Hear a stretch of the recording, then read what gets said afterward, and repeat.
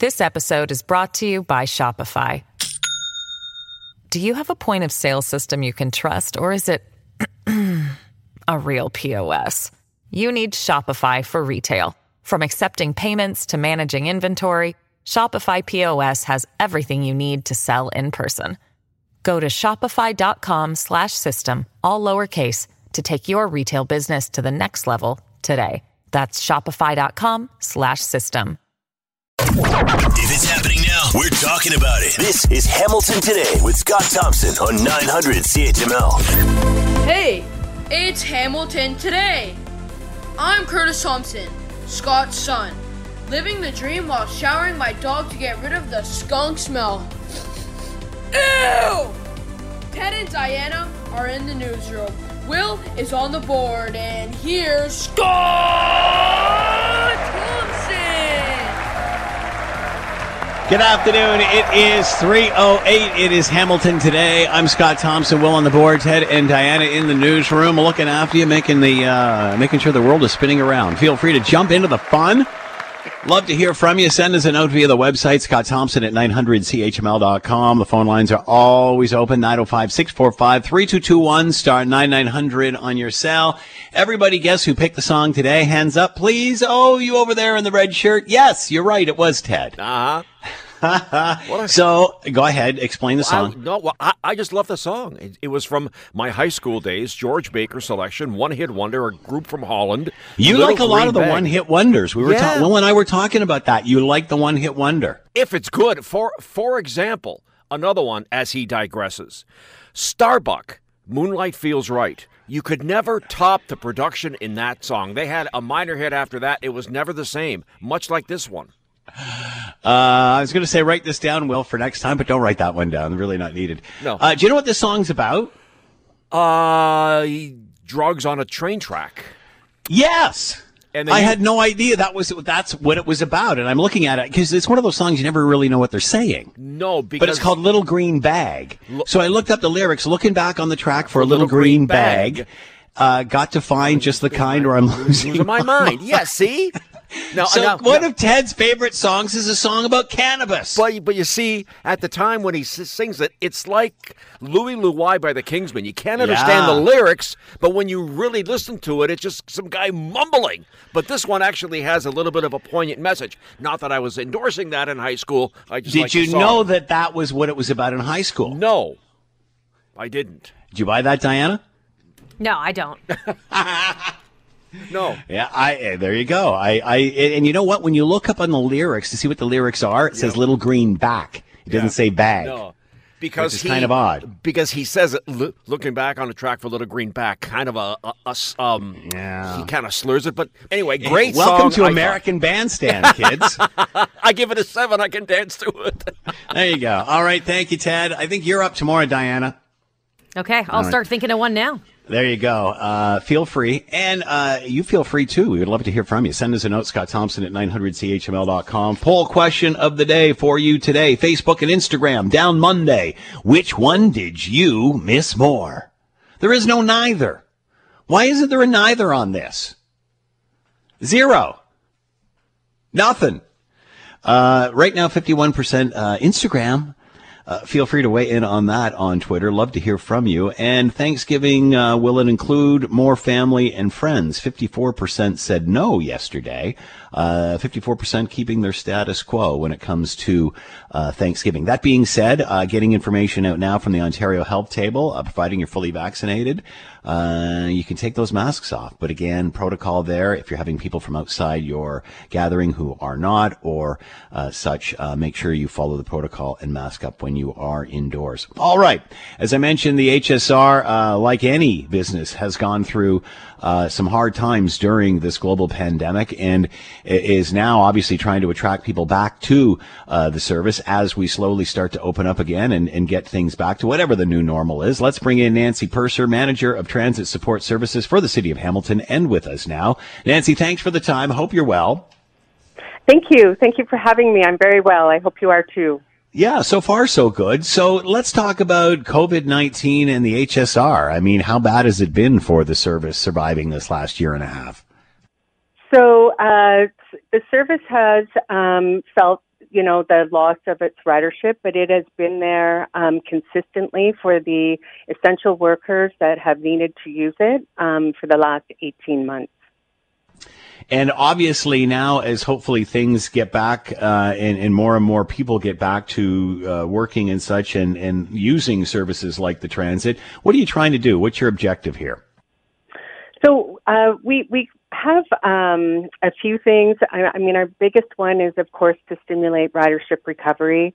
As of August, we've returned to about 53% from pre-COVID levels. We also are looking to make transit more affordable for families with young children and encourage lifelong transit use. And with our new on-demand pilot in Waterdown, we're looking to increase ridership there. Let's talk about the kids riding for free, because I think this is a great idea, especially, when we've been out of sync for a year and a half and doing whatever we normally did.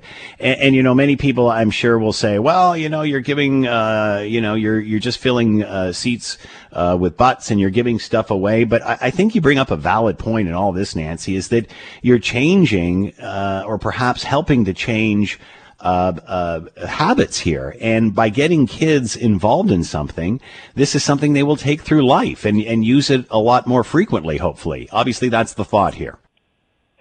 Yes, exactly. We are, it is an opportunity to encourage children to try us out, to get used to using the service, and understand how it moves through the city.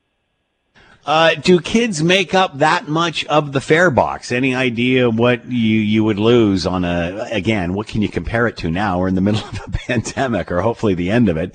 But what percentage of a fare box would kids of that age make up?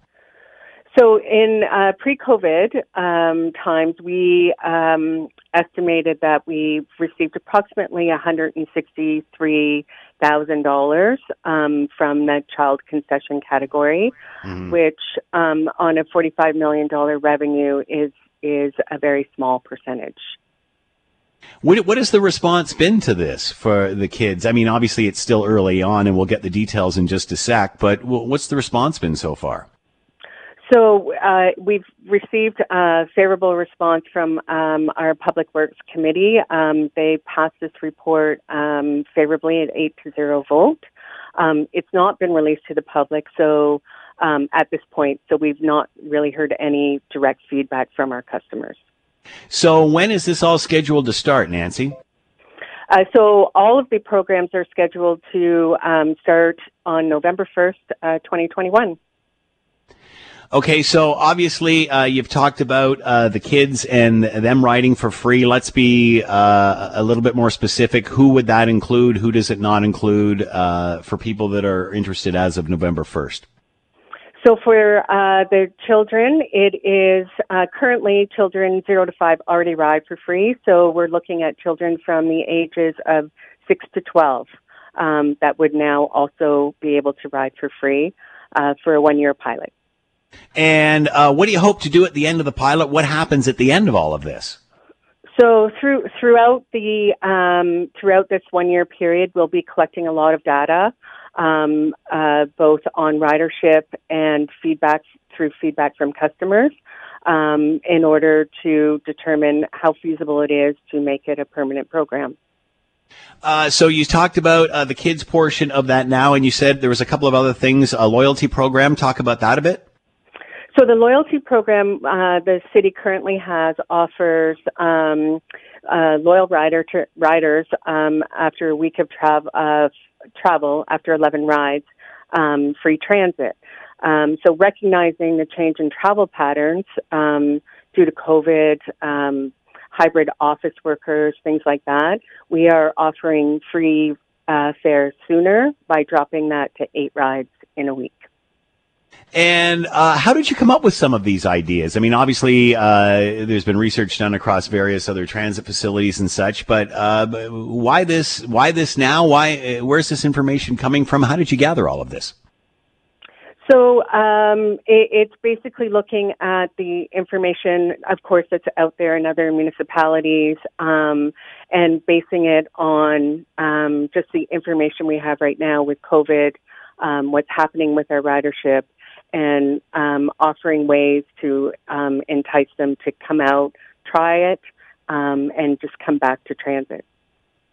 And I think there was one more issue here in regard to route to Dundas. Explain that. It's actually the Waterdown route. Oh, sorry, Waterdown. I'm sorry. Yes. We've introduced HSR My Ride, which is an on-demand service, a brand new service offering that HSR is piloting. So we want people to try a ride, get on board, and I know once they're on, they'll enjoy the service. So we're offering that from November through December. And how does that work exactly? So basically, when you ride from 5 a.m. to 10 a.m. on Monday to Friday and tap your Presto card, no money will be charged to you. Wow. All right. So lots of stuff going on to get the HSR back up to where it was. Website we can go to find out more about all of this. Hamilton.ca/HSR. All right, Nancy Purser with us, Manager of Transit Support Services for the City of Hamilton. HSR doing a lot of things to obviously try to increase ridership after a global pandemic, including offering free service to those kids that are from 5 to 12, already under 5, already admitted, and this all begins November 1st. Nancy, thanks so much for the time. Good luck. Thank you very much. Canada is formally invoking a 1977 pipeline treaty with the United States in a bid to prevent Michigan from turning off the taps to Enbridge's Line No. 5 pipeline. This dispute stems from a year-old decision by the Michigan Governor Gretchen Whitmer to revoke a easement to allow the pipeline across the Straits of Mackinac connecting Lake Huron and Lake Michigan. This has been in place since 1953. And the governor cited an environmental concern about the impact of a breach from the aging pipeline that would have in the area, and gave Enbridge 6 months to close it. A U.S. federal court has ordered the two sides to negotiate, but Michigan stopped participation in those talks in early September. To give us an update on where we are and what's going on, let's bring in Dan McTeague, President of Canadians for Affordable Energy, former Liberal MP, and with us now. Dan, thanks for the time. Hope you're well. I'm doing fine, busy, and getting ready for those record prices at the pumps, which will come visit us right here in Hamilton on Thursday morning. So what's the result of that? Let's start there. Result of oil prices going through the roof, demand outstripping supply being hemmed in by the usual suspects, not just COVID-related post-pandemic surge, but of course less financing, move to try to get people away from investing in oil and natural gas. It's all fun, except that we wind up with the world still saying we want more of this stuff and there's less available. Well, you wind up with what we're seeing right now in terms of the chaos, for lack of a better term, that we're seeing in Asia, Europe, and in particular Germany and Britain right now with getting supplies before winter begins. So where are we with the Line 5 issue? Because, again, I think the last time we talked on this, it was, there was talking about closing it down. Give us an update on this. Yeah, look, it's been, as you quite rightly pointed out, fell off the radar because, of course, we thought this whole thing would be negotiated somehow between Enbridge and the state of Michigan. But it looks like they're saber rattling again. They want this thing closed. They saw the disaster in California when one of their aged pipe lines broke. That was off of near Huntington Beach, if anybody's familiar with the area. It's a nice little area. No, I wouldn't call it so pristine, but it's great for surfing. We won't get into that topic right now. But the reality is that it's got Michigan now saying, hey, we still want this thing closed. And doesn't matter what you do to ensure that there's never going to be a pipeline rupture, as there has never been for the past 63, 64 years. We're still not happy, and we still want it closed. So the federal government, I think, is sensing real pressure here. They've got to take this out of the hands of Michigan that could win in court, that it has jurisdiction to shut down that pipeline, to remove the right-of-way that they gave way back in 1953, and that could very well spell, the final days for that pipeline to, in fact, continue flowing as per Michigan's request. By moving in this direction, the federal government is saying two things. One, it has to be negotiated bilaterally between the U.S. presidential administration and the Canadian government. Now it becomes a matter of foreign affairs, not just economic affairs. And so this has just gone to, if you will, DEFCON 3, and it means that, we better have damn good connections to the Biden administration, because if not, the treaty, as we've seen with the Americans and other countries, treaties are only as good as the willingness of both parties to abide by them. If the United States sees an advantage in not abiding by it, it can simply ignore the treaty and move on. What about the California leak? Do protesters have a point about? I heard this could have even been dinged by a ship's anchor. What do we know about the California leak? We know that it's an aging pipeline. We know that it leaked in 1990. Same thing with although not as much in terms of 128,000 gallons. Works out to, last I calculated, about 1,000 barrels of oil. That's not an insignificant amount, but it's certainly enough to do some damage to the shorelines, and booms have been put in place to try to clean it up. I guess they're going to probably recover about 90% of it, but there will be obviously an effect. It, I think, reinforces, for those who don't like pipelines, the notion that somehow, California should stop producing its own oil. Good luck with that, because the alternative is Russia. And last time I checked, renewables, unfortunately, for California are not there. Even building EVs requires oil. We know that they've had a number of far more significant issues with rolling blackouts. They've had to fire up natural gas plants to make up for the shortages. No wind, and sometimes cloudy weather has made it so that putting all their eggs in one basket in those kind of renewables has meant significant economic dislocation. By the way, it is an adage. I have a cousin down there who's telling me that one of the biggest cottage industries there is the rent-a-truck, with a number of people leaving California in favor of other jurisdictions that are less costly and cumbersome. But that aside, I think just grist for the mill for those who oppose pipelines. Only one problem. Enbridge, in the case of Line 5, has permits to build under the seabed, under the Strait of Mackinac, and well down below where any kind of vessel or its moorings or its anchor could strike and potentially create damage, as there was an allegation that happened a couple of years ago without any spill. Nevertheless, it's obviously very clear that Michigan Governor Whitmer and more importantly, her Attorney General, Dana Nessel, has, since 2012, been on a mission to shut that down ever since the Kalamazoo leak way back in 2010. And when do you think we'll know more on the future of this? Well, I think it's going to come out in terms of negotiations between the federal government and the Biden administration. And Biden has to make a choice. Does he want to turn his back on his green supporters, which are pretty significant? We know that Gretchen Whitmer isn't just the governor of Michigan. She's also one of the presidents of the Democratic Convention. That's the equivalent of being vice president, say, in Canada, of the Liberal Party. So you have a little bit more pull and a little bit more say. So for Mr. Biden, this becomes another perhaps Keystone XL moment for him, and he will be lobbied very heavily by the people who supported him to shut it down. If that happens, I don't even want to think about what this is going to do to Canada, because it will create undue economic harm to our nation, the likes of which we have rarely seen. Dan McTeague with us, president of Canadians for Affordable Energy, former Liberal MP. The fate of Line 5 still in limbo in the courts. We're waiting to find out how this all moves forward. Dan, thanks for the time as always. Be well.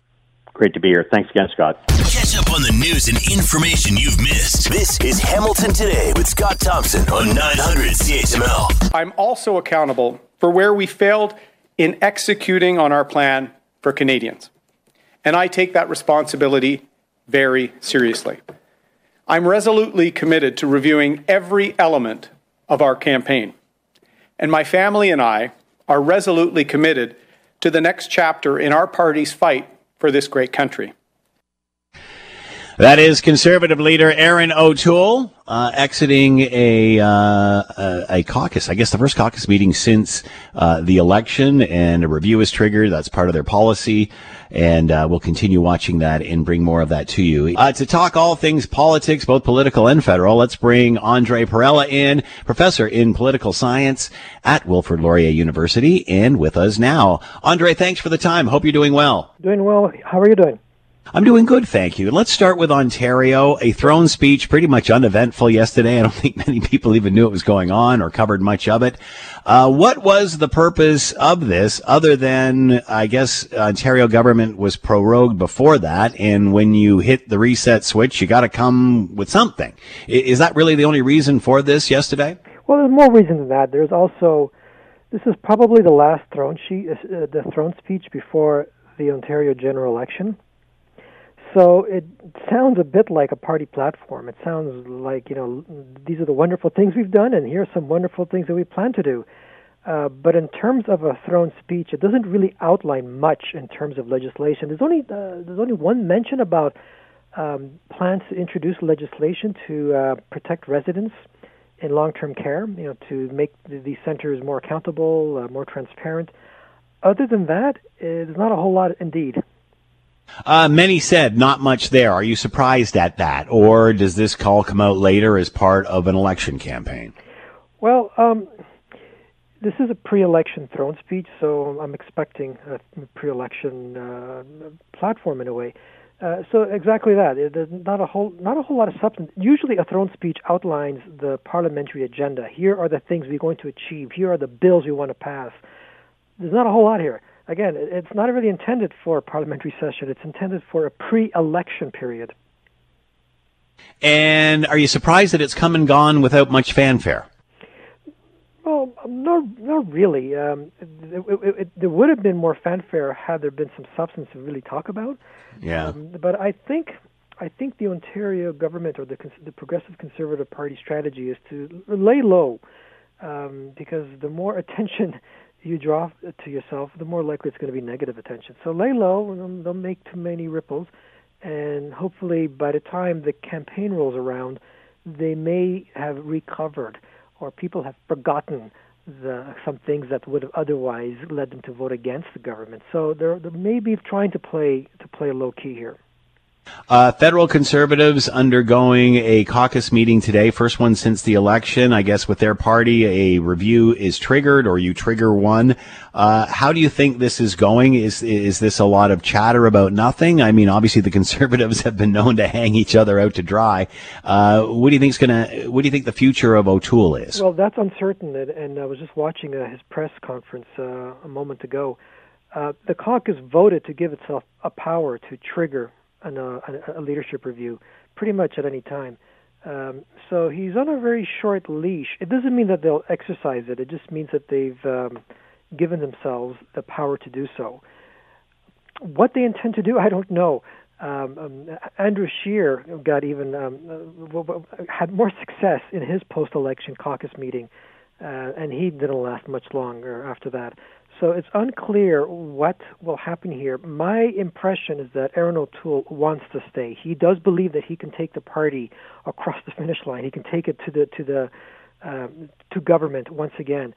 It all depends on whether there are enough members in the caucus who agree with his vision.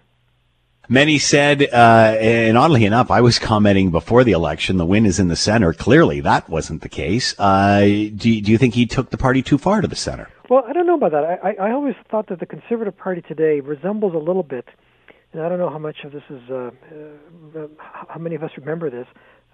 Even before my time, it resembles a little bit the NDP when it tossed out the waffle movement, where the NDP had this left-wing, some perceive as a radical group within its ranks that was impeding them from greater electoral appeal. So they got rid of them. And in a sense, the Conservative Party also has this base, this social conservative base that may turn off some people, and maybe Erin O'Toole is trying to shake that off a little bit.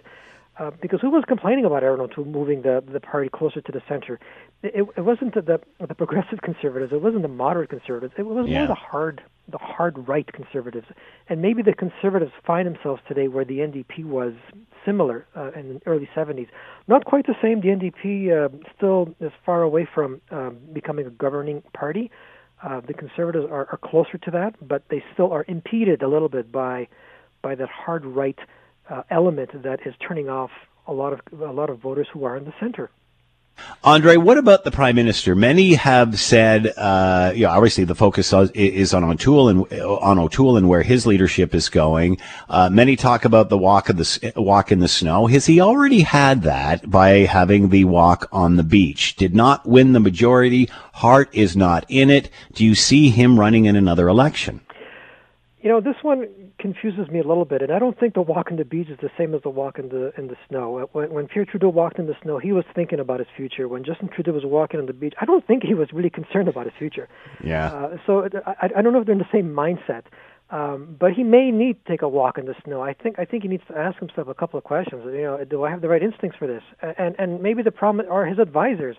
I find it, talking to colleagues, we find it surprising that nobody in his inner circle would say, whoa, you sure you want to go on vacation on that day? Yeah. Can you wait? Can you send your family first and then join them later? Is there anybody in his inner circle who would have said that? If not, then I say get new advisors. But I think he should have tuned in to the inappropriateness of it all. And that is on top of a pile of other inappropriate things that have happened under his watch. So I don't know. Maybe he does need to take a walk in the snow. Can he win another majority for them? Well, the reason he's not winning majorities is because a lot of people have doubts that his brand, his credibility has been tarnished. And I think the only reason that he was able to win a minority last time and not get kicked out was because he managed to frame the conservative brand as still scarier than too scary for the average Canadian. Yeah. How long will that last? I don't know, because eventually voters are going to get fed up. And there are really two things that can cause his demise. One is the Conservative Party becomes more appealing to the average voter. The other is that voters just get fed up with Justin Trudeau, and the Conservatives may pull what I call a Doug Ford, where Doug Ford won not because he had a great campaign. His campaign was awful because everybody was fed up with Kathleen Wynne.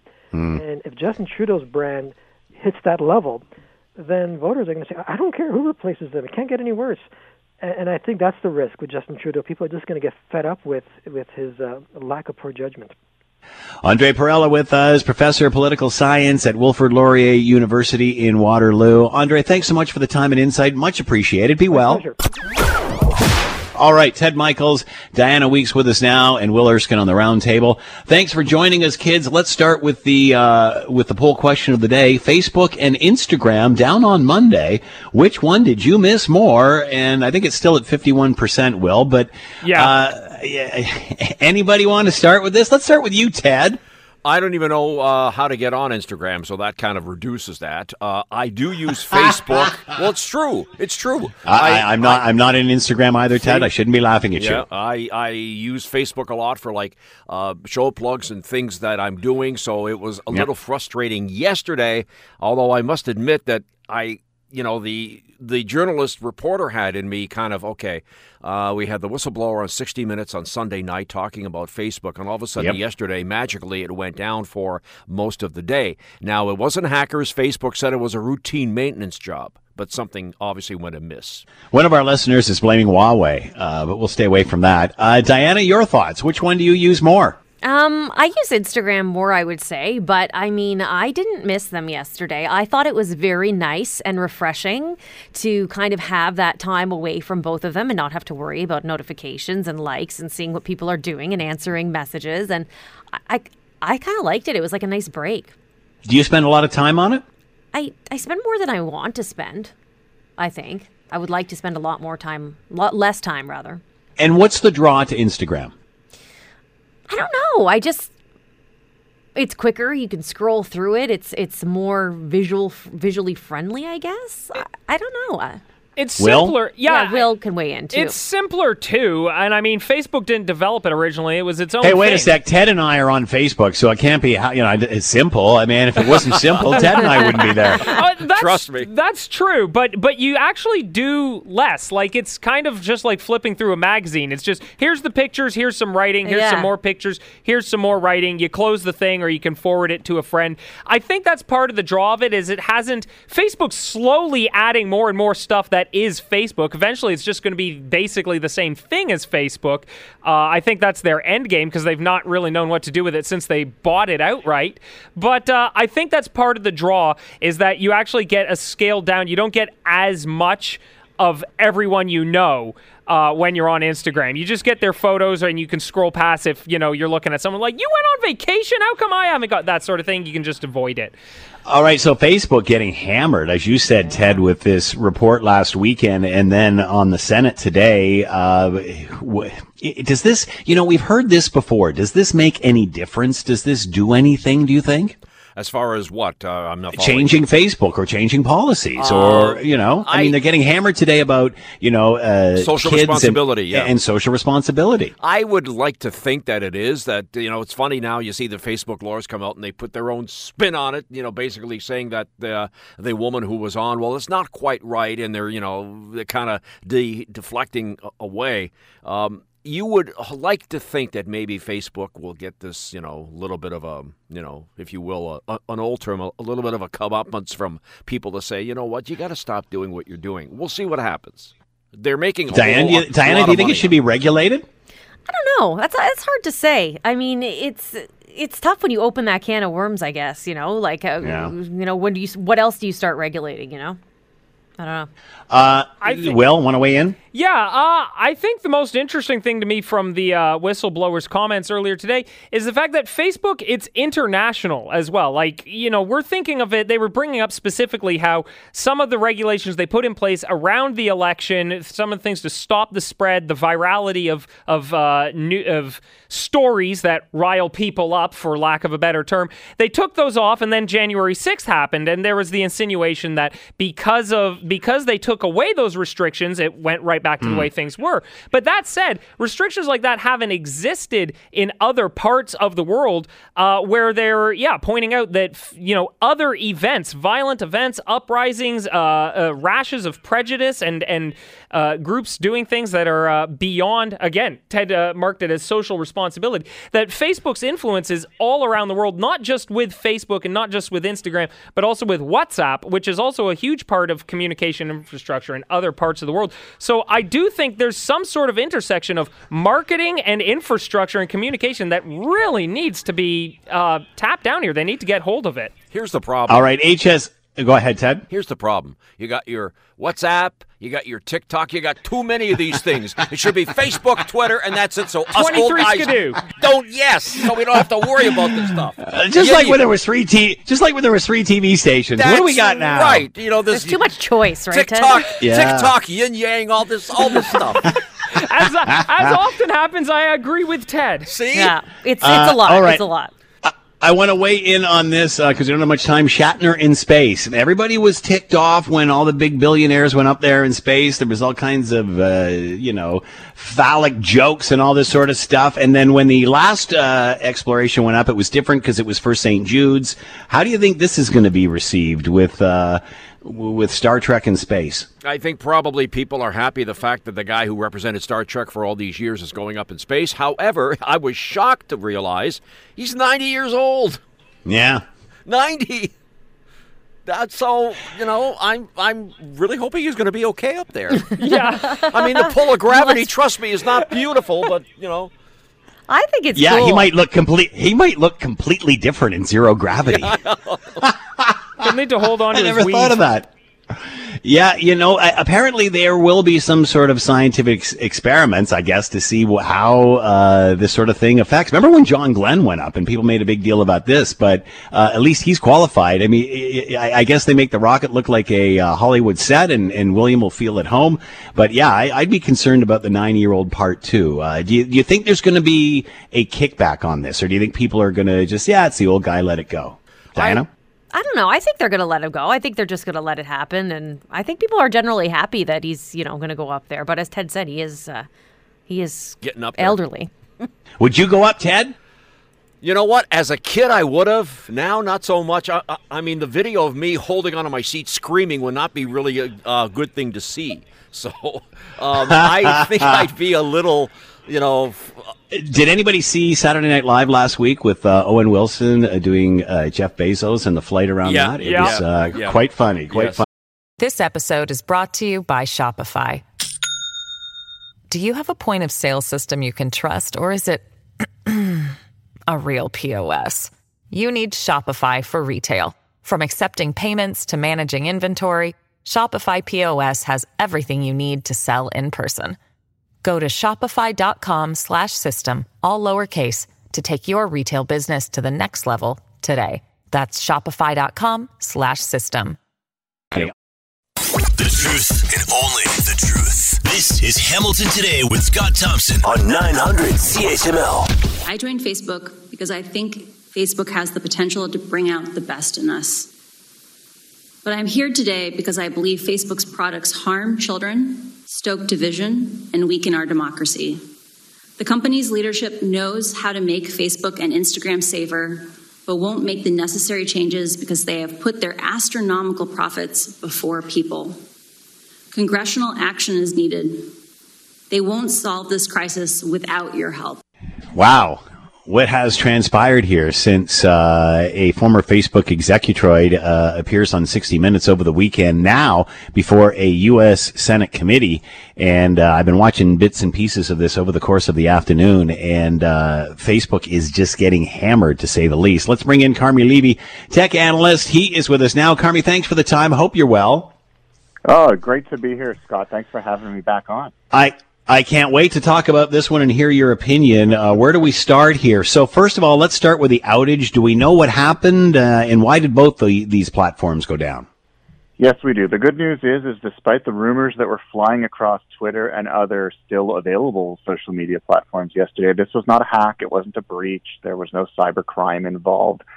Someone at Facebook was upgrading software, specifically their addressing software that allows Facebook's websites, apps, services to be found online. It's kind of like Canada Post. Everything has an address. And just before the reports started flooding in that Facebook was having an issue, we noticed that Facebook addresses were no longer visible on the internet. So someone had essentially, at Facebook, turned them off. And this was by accident. It was a cascading failure. It started small, and next thing you knew, it became global. So, embarrassing for sure, not a crime, but I think it speaks to kind of the state of engineering at Facebook, not quite as vaunted and perfect as Mark Zuckerberg would like you to believe. A lot of weakness there, and IT people are talking today about the lessons that we can learn from Facebook's big boo-boo, that this keeps happening every few months, and basically they don't know how to stop them. Every company is going to have outages, but this one was longer and significantly more widespread and, quite frankly, embarrassing, much more so than we've seen in the past. So, not a good day for Facebook. Incidentally, the same day this story broke with Whistleblower, but at the same time, I think it's a reminder to us that, this has become a global service, and when it goes dark, we are all affected, whether we like it or not. I was tuning into parts of the U.S. Senate hearings with the whistleblower, and Facebook obviously getting hammered. We've seen this several times, though, Carmi. Does this do anything? Does it change anything? Not immediately, and I don't think we should expect that just because one person has stepped forward, in this case Frances Hogan, she was a product manager at Facebook and she quit back in May after a couple of years.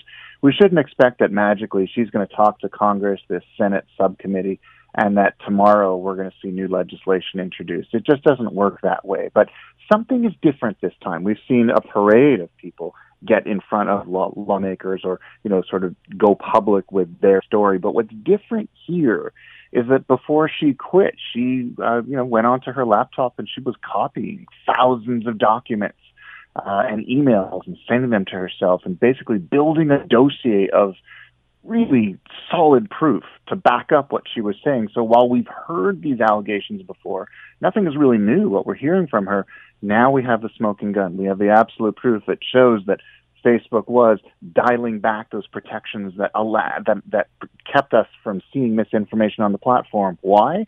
Because misinformation is more engaging. People tend to spend more time on it. They click on it more, which keeps us on the service more, which allows them to make more money. So, now we have some pretty damning proof. And the fact that one example after another, she shared it with the Wall Street Journal, she shared it with other media, she shared it with Congress, she shared it with advocacy groups.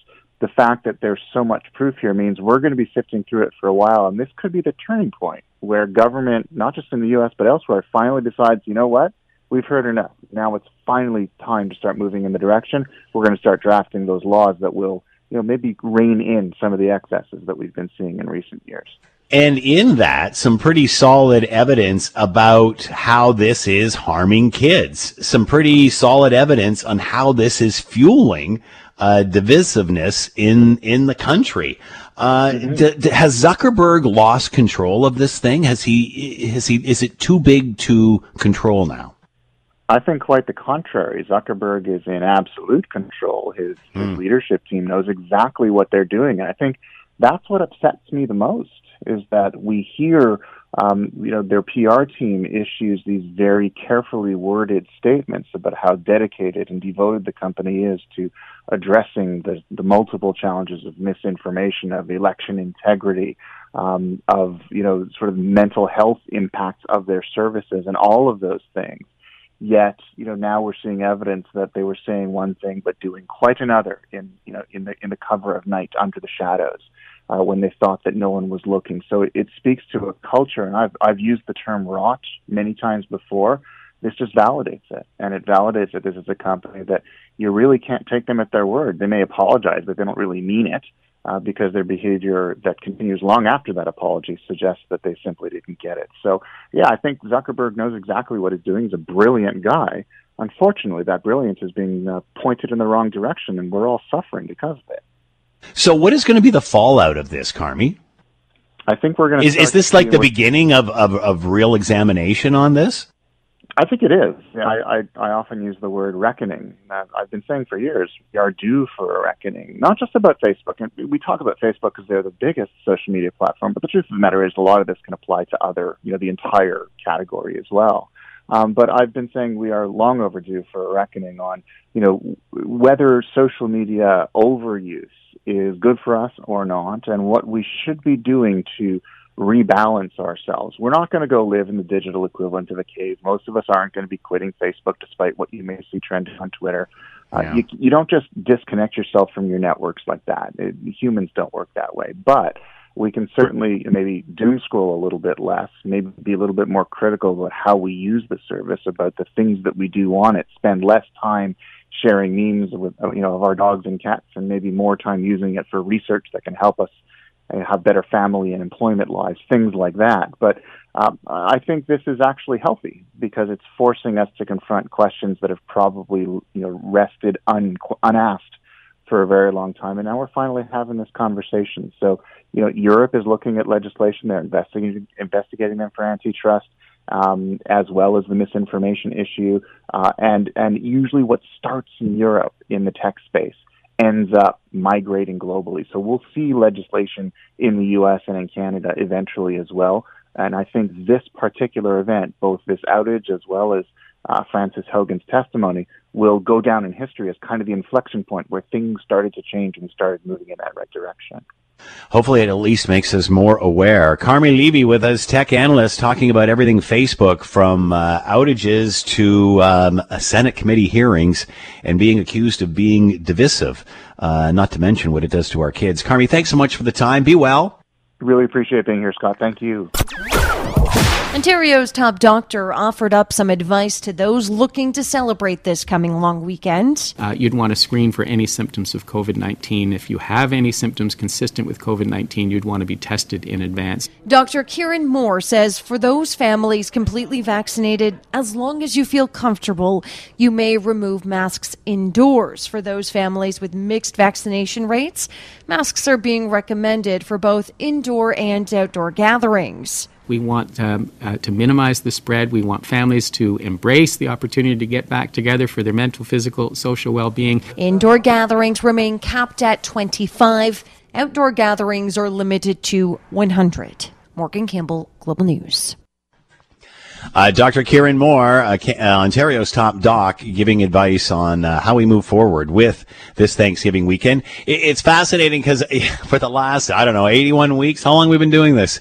Well, maybe the next one will be better. Maybe the next event, the next holiday, next time will be next year. Just wait till that. And finally, with thank goodness, so many people getting vaccinated, we have finally come to a point where we can start changing the way we do things I don't want to say post-COVID-19, but certainly in the fourth wave of this. It is 5:21. It is Hamilton Today. I'm Scott Thompson. Will on the board. Ted and Diana in the newsroom. Jump into the conversation. Send us a note, Scott Thompson at 900CHML.com. And the phone lines are always open at 905-645-3221, star 9900 on your cell. What do we do as far as Thanksgiving and where we are now? Let's bring in Dr. Colin Furness, epidemiologist and assistant professor at the Faculty of Information, University of Toronto's Dalla Lana School of Public Health, and with us now. Doctor, thank you for the time as always. Hope you're doing well. I am. Thank you. So your thoughts on Thanksgiving? We've talked so many times over the last several weeks, months, year, whatever, about how we move through these holiday times. Will this one be a little different this time out, Doctor? I think for those who can afford it, and it pains me to have to say that in the sentence, for those who can afford it, Thanksgiving ought to be business as usual. And I say that because really the way to enable a safe holiday weekend is through rapid testing. And unlike places like Nova Scotia that hand them out, that encourage people to be safe and get tested, you need to go to Shoppers Drug Mart and pay $40 to get that done. And that's how we're doing it in our house, that unvaccinated kids and people who have a risk as part of their occupation are going to get a rapid test that day, and then we're going to have a great Thanksgiving. Dr. Moore's advice that people be masked at family events is I think, just at odds with reality, and I just don't think that's helpful. He said that if the family's not fully vaccinated, I believe it was his point there. Fully vaccinated, not the case, but those that, I guess, for some reason or another cannot be vaccinated should be masked. And that won't happen, right? People who aren't vaccinated are not going to be snapping on a mask saying, this is how I want to do Thanksgiving. I just don't think that's reasonable. I think the best tool to do what people are going to do, which they've done every holiday during COVID, is get together, and I think people will be doing it even more. And we didn't have Thanksgiving at all last year. We are doing it this year. We're doing it safely with rapid testing, and I think that's the way forward, that people can do it, feel safe, and really start to embrace family again. It's important.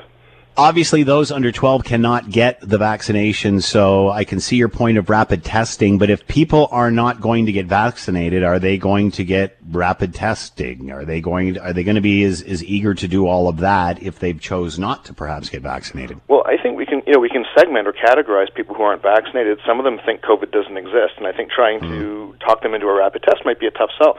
Some people understand COVID is a risk, but there are other reasons why they don't like vaccines, and they're willing and prepared to do other things instead. So, I think that's pretty much it. I would not have someone in my house who is unvaccinated and unwilling to test. It's just not, to me, there's a risk there. Let's get together with that person outside, but let's maybe not have that person at Thanksgiving dinner. Difficult conversation for some families to have, absolutely, but it's safe. So, vaccinated and a test before Thanksgiving is your recommendation? I think anyone should be able to tuck in at Thanksgiving dinner and feel absolutely safe with that combination, yes. And this is even though everybody has been fully vaccinated. Obviously different when you've got kids in the family. Except for the kids under 12. So the kids under 12 pose a risk to others, and others pose a risk to kids under 12. So you want a rapid test in order to protect in both directions. So you would be uncomfortable having a situation in your home fully vaccinated, except obviously for kids who can't be yet. But those nonetheless, everyone should be tested because those kids are in the house. Pretty much everyone. If there's someone whose job has them working at home and they just don't have contacts and they're vaccinated, I don't think we need to be throwing money around or wasting scarce resources. So I think there's obviously some people you can identify where their risk of exposure is very low because they're not out there in public. They're not going to restaurants. They're not attending classes and so on and so forth. So you really have to look, I think, reasonably at what is everyone's risk profile and just decide where to spend your money wisely. And again, for those who can't find $40 to do this, that's a travesty. That is health inequity right there, and it's something that public health should not be embracing. So, with testing that we have, can people feel accurate? Can people feel comfortable that that's accurate? Is that a solid backup for them? That's a great question to ask. I think it's really important to understand that rapid tests answer a different question than PCR tests. A PCR test, a lab test, answers the question, is there any COVID in your body or in your respiratory tract? That says nothing about whether you pose a risk to other people. You might be well over it and still test positive. A rapid test answers a different question. It answers the question, are you contagious right now? When you're answering that question, it is as accurate as a PCR test. Moreover, it doesn't produce false positives. Very rarely does it produce false positives. So you're unlikely to have your Thanksgiving plans ruined by a false positive, and you're very likely to be detected as sick if you're actively contagious right now. And I think that's exactly why they're so appropriate as a screening tool. I reject Dr. Moore's assertions that the best way to go is to ask people for symptoms. A lot of COVID transmission is pre-symptomatic, or in the case of a lot of kids, asymptomatic. And so this insistence that we ask for symptoms and use that as a baseline for safety, it ignores everything we've learned in the last year, and I think that's disappointing. I had some questions about babies. What about if there's babies in the house, those under 1, 2? Well, that's obviously really tricky. I'm not sure whether you can administer a rapid test to a baby, but really when we're talking about babies, we're talking about risk to them, so I'm not concerned about testing them so much as being extra super careful. Who gets to be in the same room with baby, and is everyone vaccinated? Is everyone tested? Then you can be really relaxed about it. And that's true. That's true generally speaking. Babies have limits to their immune system, and so you want to be cautious as their immune system, like the rest of them, is developing. So your recommendation is fully vaccinated and obviously a test, and I would suggest too having this conversation long before your guests arrive. Absolutely. And I'm not going to say don't get together, because I don't think that's solid advice. I don't think that's advice anyone wants to hear. I think that's what we were saying last year because we had no choice. But this year we have choices. We have vaccines. We have rapid tests. So we have these tools, and I think we should be deploying them. And that's the way. That's the way to be safe. So when you ask, is it different this year or with this particular holiday? I think it is. People just have to look rationally at what are the tools that we have. And we're not getting the greatest advice from the government in Ontario. We're not getting the greatest advice from public health in terms of how to use these tools. It's a bit disappointing, but this is not too complicated to figure out. Dr. Colin Furness with us, epidemiologist, assistant professor at the Faculty of Information at the University of Toronto's Dalla Lana School of Public Health. Doctor, as always, thank you so much for the time. Be well. Thank you very much. If you're all about drama and gossip, well, this isn't for you. This is Hamilton Today with Scott Thompson on 900 CHML. All right, let's bring in Ron Foxcroft, Canadian businessman, Fox 40 World, creator of the Fox 40 Whistle, author of 40 Ways of the Fox, and let's not forget Fluke Transport. Ron Foxcroft is with us now. Ron, it is great to have you here. How are you doing? I am doing terrific, especially Will Erskine played one of my very favorite songs, Everyday People by Sly and the Family Stone, and I have to tell you, Ted obviously wanted us to play something from Chicago, but Will and I, we went out and we got Everyday People, and I bet everybody enjoyed that. You know what? Ted actually picked the top hour tune today. He didn't pick a Chicago tune. He picked Little Green Bag by the George Baker Selection. One-hit wonder. That's a surprise. I know. Is really a surprise, but good for Ted. Good for Ted. His Green Bay Packers are on a run, so Ted's on a high. There you go. So tell us about this book, because this isn't a book about you as much as it is about some of the strategy that you've used over the course of time. Is that accurate? That is very accurate. It absolutely is not about me, because I am very, very boring. It's about our adventure, Scott, and our business adventure that we have lived and continue to live, because I'm not going to retire for another 25 years. And there'll be a ceremony, and you'll be invited, but that's not for another 25 years. But our business life that we're living right now has been very diverse and very, very exciting. It's not dull. We're in trucking, logistics, warehousing, safety, security, sports, NBA, NFL. You know, I've got a son that is refereeing in the CFL, actually tomorrow night. Last weekend, I watched on one channel my son refereeing in the CFL, and my other son on the chain crew of the Buffalo Bills, and my third son shooting 68 on the golf course. So our business life, and now if you just throw in airports, I've been actually chair of John C. Munro Hamilton International for about 18 years, and surrounding myself with people smarter than me. And you know, Scott, last night I started my 18th season as the replay official with the NBA.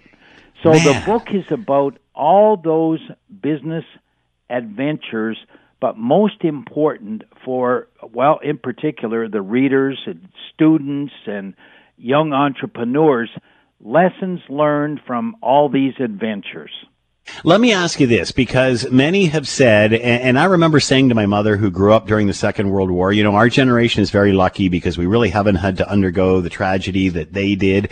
Then all of a sudden, blam, a global pandemic. And I've been asking businesses and what have you for the better part of 80 some odd weeks about how this is going to be coming out the other end. And many have said it's going to be like the Roaring '20s. Many have said it's whatever. The point is, it's not going to be either of those. It's going to be something completely different. What can you, being a businessman and an entrepreneur in the past, see what is changing now? Because I think for kids, it's a different world now than it was even a year and a half ago. It's an entirely different world. And when this pandemic hit, Scott, from a business point of view, it was devastating. And, you know, we gathered together as a company, you know, as a trucking company and as Fox 40 International, and we had to look at each other because obviously it was very serious. And we said, you know what? There's two ways that we can go during this pandemic. We can be a victim, or we can be innovative, work hard, work smarter, surround ourselves with smart people, and we can be a survivor. And that's exactly what we've done. We've got smart people, and we've come up in the Fox 40, we've come up with these close vicinity safety products like whistle masks, electronic whistles, and things that are used during this pandemic to become innovative and drive sales. We've never actually had better sales coming from our web store. And you know, Scott, I don't know the first thing about technology, but it's really important that our company is up to date on technology. So we hired people that are geniuses and smart in the area of technology. I see this, and your question was, how do you see this coming up? I'll tell you something, Scott. There is a pent-up demand to get back to business, to get back to being innovative. Canadians are really smart people. And what I see in Canada is we have got a newfound, shall we say, energy to start manufacturing in Canada because we've realized during this pandemic the supply chain management is fragile and exporting and bringing products in from wherever is a fragile situation. So I like to look at this as the glass is half full. We've got a new profound strategy we're very smart as Canadians, and we have dedicated ourselves to manufacturing in Canada and being better as Canadians.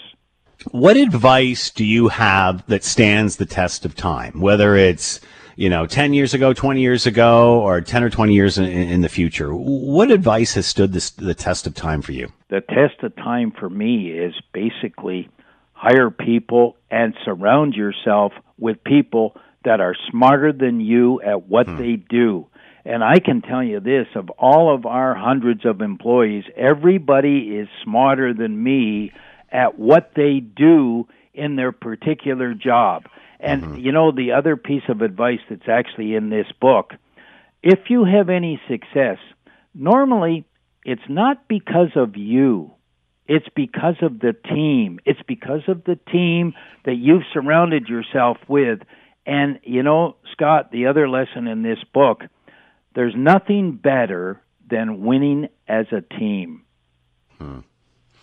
Well said, and that's why we should all be playing sports as young people. Ron Foxcroft with us, Canadian businessman, Fox 40 World, creator of the Fox 40 Whistle, author of 40 Ways of the Fox, and let's not forget Fluke Transport. Ron, as always, thank you so much for the time. I bet so many people have asked you so much advice over the years. It's like, man, I got to put this in a book. I can't answer any more questions. And all the proceeds from this book goes to City Kids and Liberty for Youth. So get on fox40shop.com. Buy the book, and you're helping City Kids and Liberty for Youth. Ron Foxcroft, thanks for the time as always. Be well. Thanks, Scott. My pleasure. Coming up after all this fun and the news at the top of the hour, the Scott Radley Show. And, of course, Scott is with us now, columnist with your Hamilton Spectator and host of his own show. Scott, thanks for the time. Hope you're well. Doing just superbly. Just had Ron Foxcroft on. What an incredible guy this is. And you know what I think amazes me about Foxcroft is he will always give you time. He will always give you advice. And you think, my goodness, I've just met the best friend of my life. But everyone he talks to, he makes feel like his best friend. You know who Ron Foxcroft reminds me of? Now, when I say this, understand where I'm coming from. He's kind of Forrest Gump, and not in the, you know, laugh and nice chocolate kind of way. Nice. He has been everywhere and done everything. Like yes. Forrest Gump was a ping pong player, he was a runner, and he was a shrimp boat guy. I'm glad you qualified that, Scott, because I'm not sure he'd like that comparison. No, he has been a basketball referee at the highest levels. He has been a trucking magnate. He invented a whistle. He's now an NBA officiating supervisor. He's got a son who's a CFL official. You go down the list. Somehow he has got fingers everywhere, and he's got footprints that have been everywhere. And you go, how can one person have done? I mean, I basically get through a week and I go, wow, I didn't do anything except stay in the basement and type and talk. How does one person get all that done in one lifetime?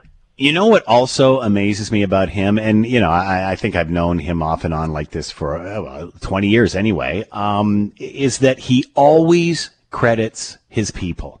He always talks about hiring people that are smarter than him, that know their aspect of their job better than he does. And he says the same thing all the time. And it's amazing how that mantra still holds well and holds true today. Well, and so, look, whether it's him or other people who also hold that point of view, is it a coincidence that the people who we hear tell us that we are listening to them because they're successful?